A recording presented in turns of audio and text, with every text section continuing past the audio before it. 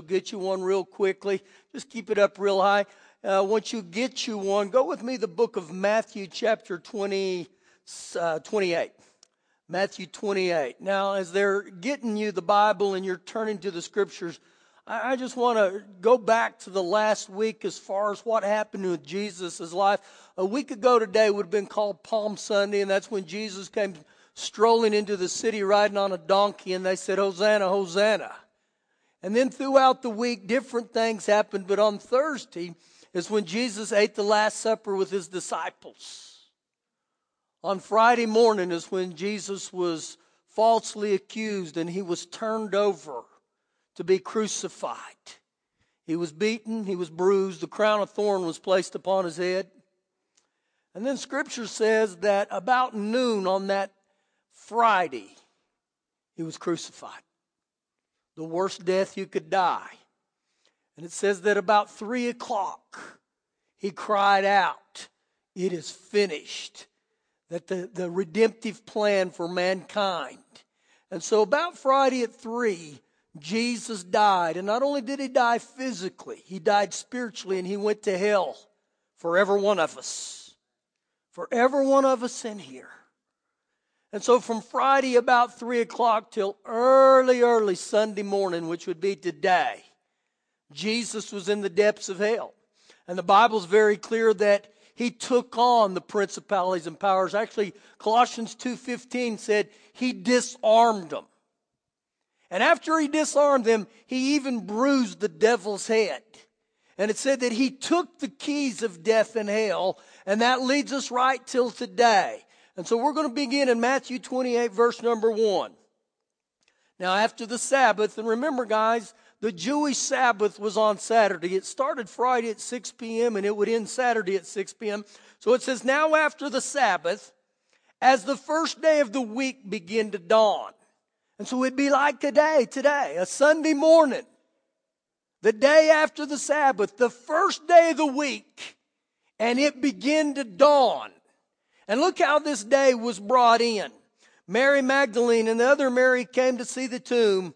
And behold, there was a great earthquake on this morning called Resurrection Morning.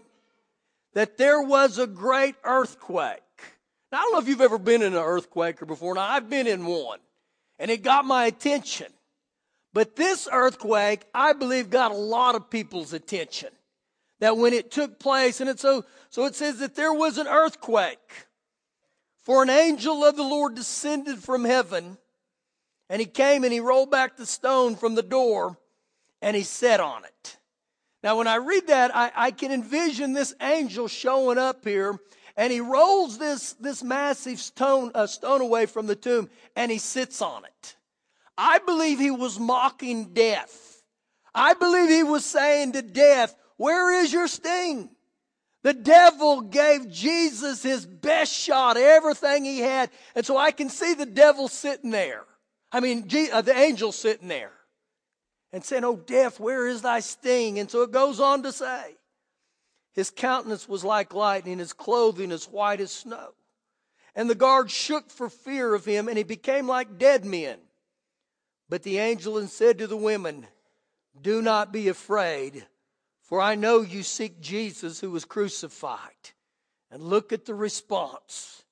He is not here, for he is risen. See, guys, today, this is what Easter represents right here. This day, right now, is the resurrection of our Lord and Savior. And to me, this was saying that death couldn't hold him, the grave couldn't hold him, hell couldn't hold him. That he is risen. And this is what separates Jesus from all the other religions of the world. If you look at old Buddha, or the Hindus, or Muhammad, guess where they're all at? They're all in a tomb or in a grave. Not Jesus. He's the only one that's risen and alive. Actually, the Word of God says that he's seated at the right hand of the Father today, right now. The undisputed champion. He's the heavyweight champion of the world. Now to me, guys, this is the Super Bowl of all Super Bowls. The only difference between this Super Bowl and the Super Bowl we watch in early February is we know who the winner is here.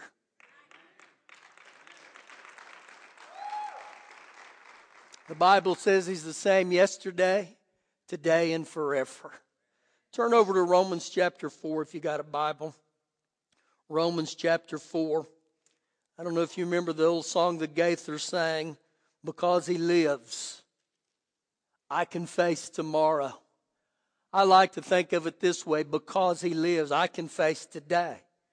I can face tomorrow, and I can face my future. And I don't know about your past, but my past, there's a lot of shame and a lot of disgrace and a lot of sin. That's what marked me. And I remember about 20 years old when I'd lived a life of sin and my gods had been athletic things. I began to look at life and say, there's got to be more than what I'm living for right now.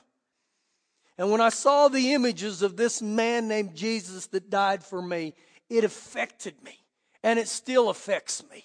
And that's the goal today to each one of us, that we understand He died for you and He died for me. Now here in Romans chapter 4, this chapter is about one of the patriarchs of faith, a man named Abraham. And everything that Abraham did, he had to receive it by faith. And that's the same for me and you. We have to receive the things of God by faith. I don't know if there's any of you in here that have ever seen Jesus face to face. Maybe some of you have. I have not. When I gave my heart to Jesus, guys, Jesus didn't show up with a business card and hand it to me and say, I'm Jesus, you really need me. No, I heard the scriptures and something began to stir up in my heart, and I knew this is real. This is real, and so I had to receive Him by faith. Now with that thought, Romans chapter 4, verse 23, it says, Now it was not written for his, Abraham's sake alone, that it was imputed to him or accredited to him. But also for us it shall be imputed or accredited to us who believe. Who believe in what? Who believe in Him, Father God, who raised up Jesus, our Lord, from the dead. That's where we have to get as human beings. And when you study the scriptures, that when Jesus rose from the dead, He was witnessed by over 500 different people until He ascended into heaven. The Bible says that for 40 days after He was resurrected, He walked this place. And He made great, great truths to men and women. But He was witnessed by men and women. Guys, we don't have the luxury to see Him face to face. But that doesn't mean I can't believe. And so He goes on to say in verse 25, who has delivered and who was delivered up because of our offenses. You know what that means? Jesus was delivered up because of your misdeeds, because of your sins, because of your iniquities, the things I've done wrong. Now, what's the incredible story about this is Jesus never did anything wrong. Jesus had no sin. He was tempted as a man. The Bible says that the Word became flesh, and Jesus for 33 plus years walked this earth as me and you did, but without sin. But right here it says is that He was delivered up because of our offenses. He took my place. He took yours. And it goes on to say, and He was raised because of our justification. He secured our justification. And that word justification there means He set us right with God. And so Jesus paid the full price for humanity. He took everything upon Himself, but He didn't have to. Now, to understand this word a little bit more, the word justification, Romans chapter number 5, verse 18, it says, Therefore, as through one man's offense, judgment came to all men. As one man's offense or one man's sin. That was talking about the man Adam. And every one of us as human beings, when we're born into this world, we are born into this world with a sin nature. Every one of us because of the nature that came from Adam. If you don't believe me, let me ask you this. How many of you had to go to classes to learn how to sin? I never remember my dad as a teenager or as a young boy saying, now, everybody get in the car. Tonight we're going to class to teach you guys how to cuss. No. That was my sin nature. I didn't have to be taught how to steal. I didn't have to be taught how to lie. And so this is part of the justification. So he goes on to say that because of this offense, judgment came to all men, resulting in condemnation. You know what condemnation is? It makes you feel guilty. It brings up your shame, your past. And this is what happens with our sin nature. But here's the good news this morning. Even so, through one man's righteous act, Jesus, what he did, the free gift came to who? To all men. Now, I want you to note in there, it said the free gift came to every one of us. You know what? Even when you've been given something, a gift, you still have to step out and take it. You still have to receive it. And I could offer Ty something here this morning, and you know what? She could deny it. She could say, I don't want it. And that's the same with us, that God has made us free will beings, guys, and God will not force you to give your heart to Him. He'll never do that. It becomes a choice of my own will. And so the free gift comes to who? To all those who receive, but he goes on to say, to all men, resulting in justification of life. Now, to help you a little bit more with that justification, it also carries the meaning of acquittal. So if we went to a court of law today, it would all come down to a thing called evidence. What's the evidence? And in Revelations 12:10, it talks about this person named the devil, who's known as the accuser of the brethren. So it says that day after day, night after night, the devil goes before Father God.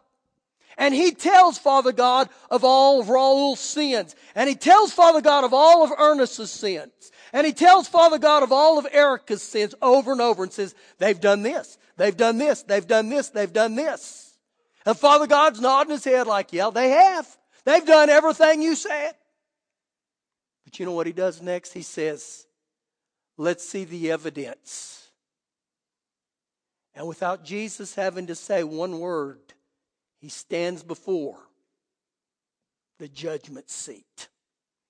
And he holds his hands up. And there's holes in his hands.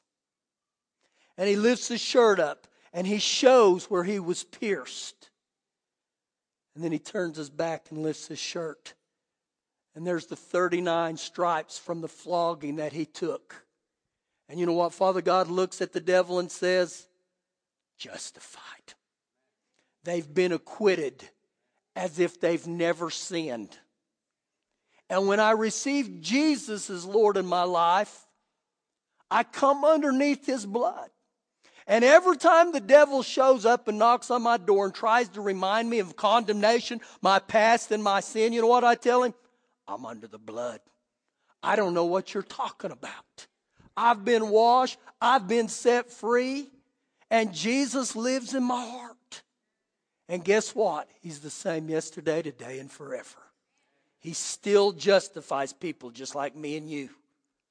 Go with me to 1 Thessalonians chapter 4. 1 Thessalonians chapter 4. And as you're turning there, when Jesus was crucified on that Friday, and about 3 o'clock he died, I believe all of hell and all of heaven had their eyes upon that cross. All the demons and the devil himself, they were looking at what was going on. And all the angels, and even Father God knew what was going on. Now, can you imagine what was going through Father God's heart at that time? When Jesus cried out, it's finished. Knowing that He was separated from His Father from the first time because of our sins. But I believe when the devil witnessed this, I believe there was high fives going on in hell. They were celebrating. They were partying. You know why? They believed that they had forever silenced the Son of God. I believe the devil was telling, we got him. We got him. We got him. We got him. But about that time, God stood on the throne. And he said, it's time I brought my son home. And I believe when hell started shaking with that earthquake, that the devil began to take notice like something's going on. What does all this mean for me and you? Listen to the scriptures here. 1 Thessalonians 4 verse 13. But I don't want you to be ignorant or uninformed, brethren, concerning those who have fallen asleep. Now when it talks about falling asleep there, it's literally meaning that they've died physically. But it's interesting the Apostle Paul says that we've just fallen asleep. You know what that means? They may have died physically, but spiritually they're still alive. They're still alive. Now listen to what he else goes on to say here. Concerning those who've fallen asleep, lest you sorrow or grieve as others who have no hope. They have no hope beyond the grave. In other words, when we die, it's over. I want you to leave here today knowing you got hope. We're going to put some kingdom hope in you today. Verse number 14.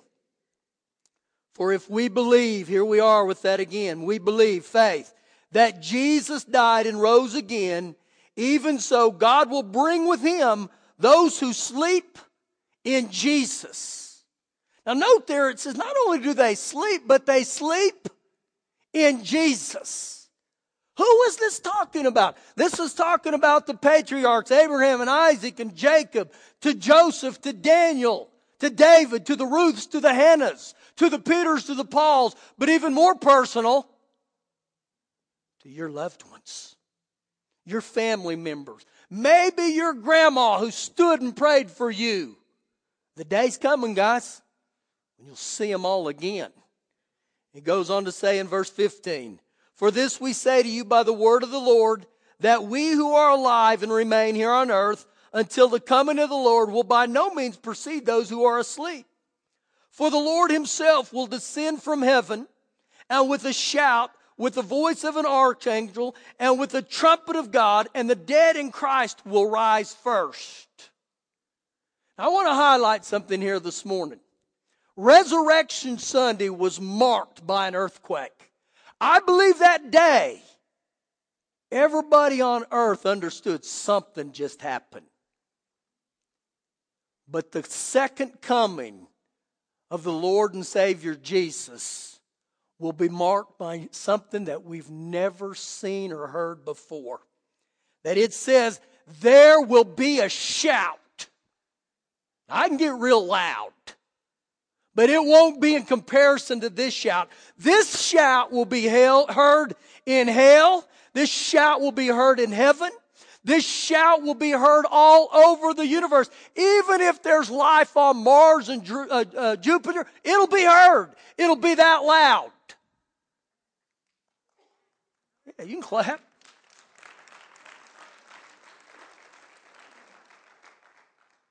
And then a trumpet's going to blast. A trumpet's going to blast.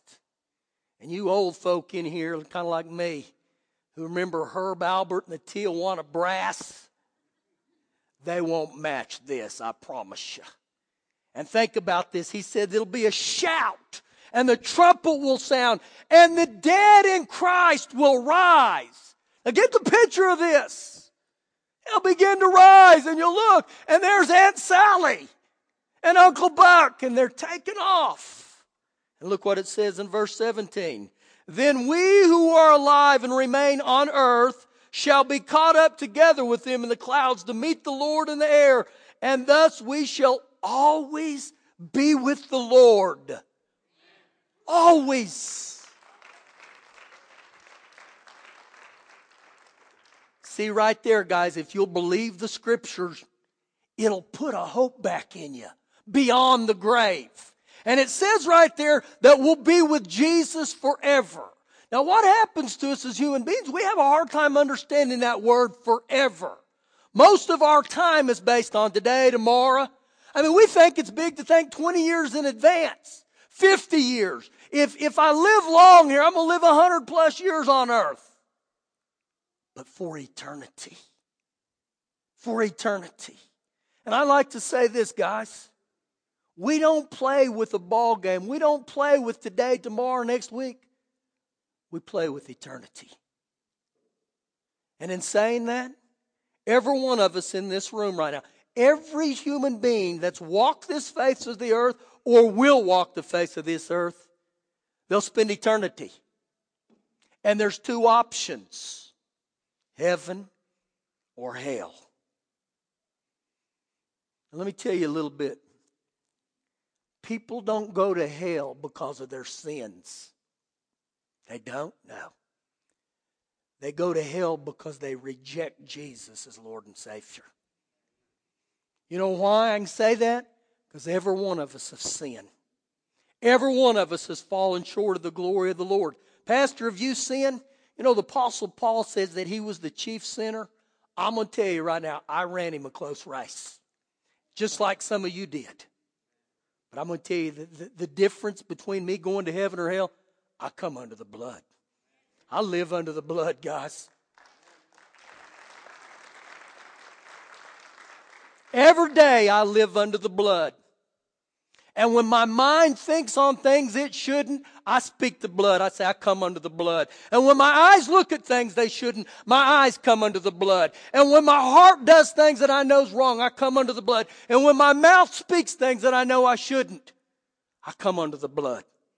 I've been justified. But look how he ends in this verse. You guys on the drama team, come on up here.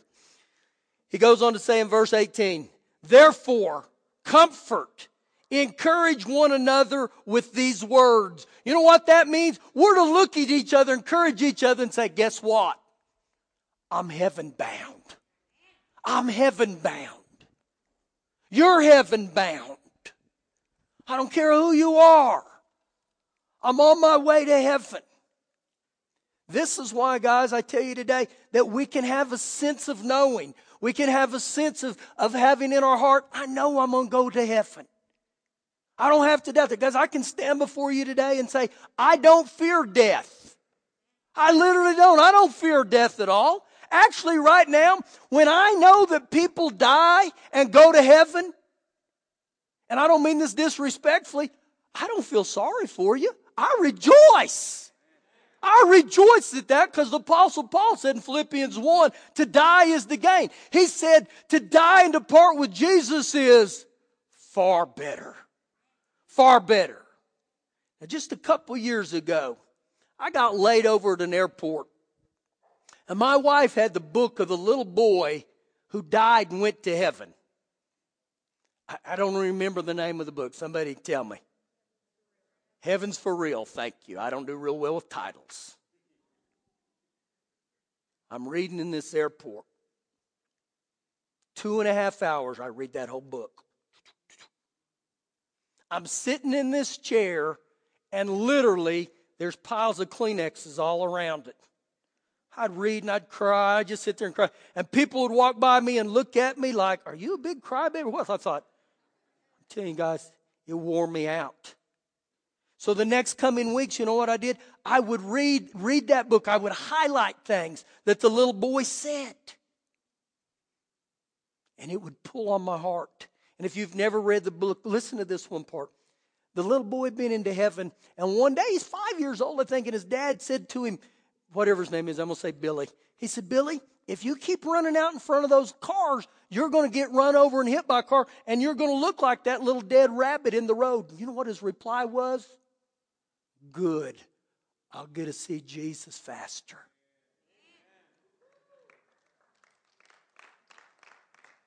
And when I read that part, guys, it moved me that this little 5-year-old understood heaven. So for about 3 or 4 weeks, I kept reading that book and I'd go back to it. And one day I told Shelley, I said, you got to get that book away from me. And she said, why? And I said, because I'm desiring to check out of here.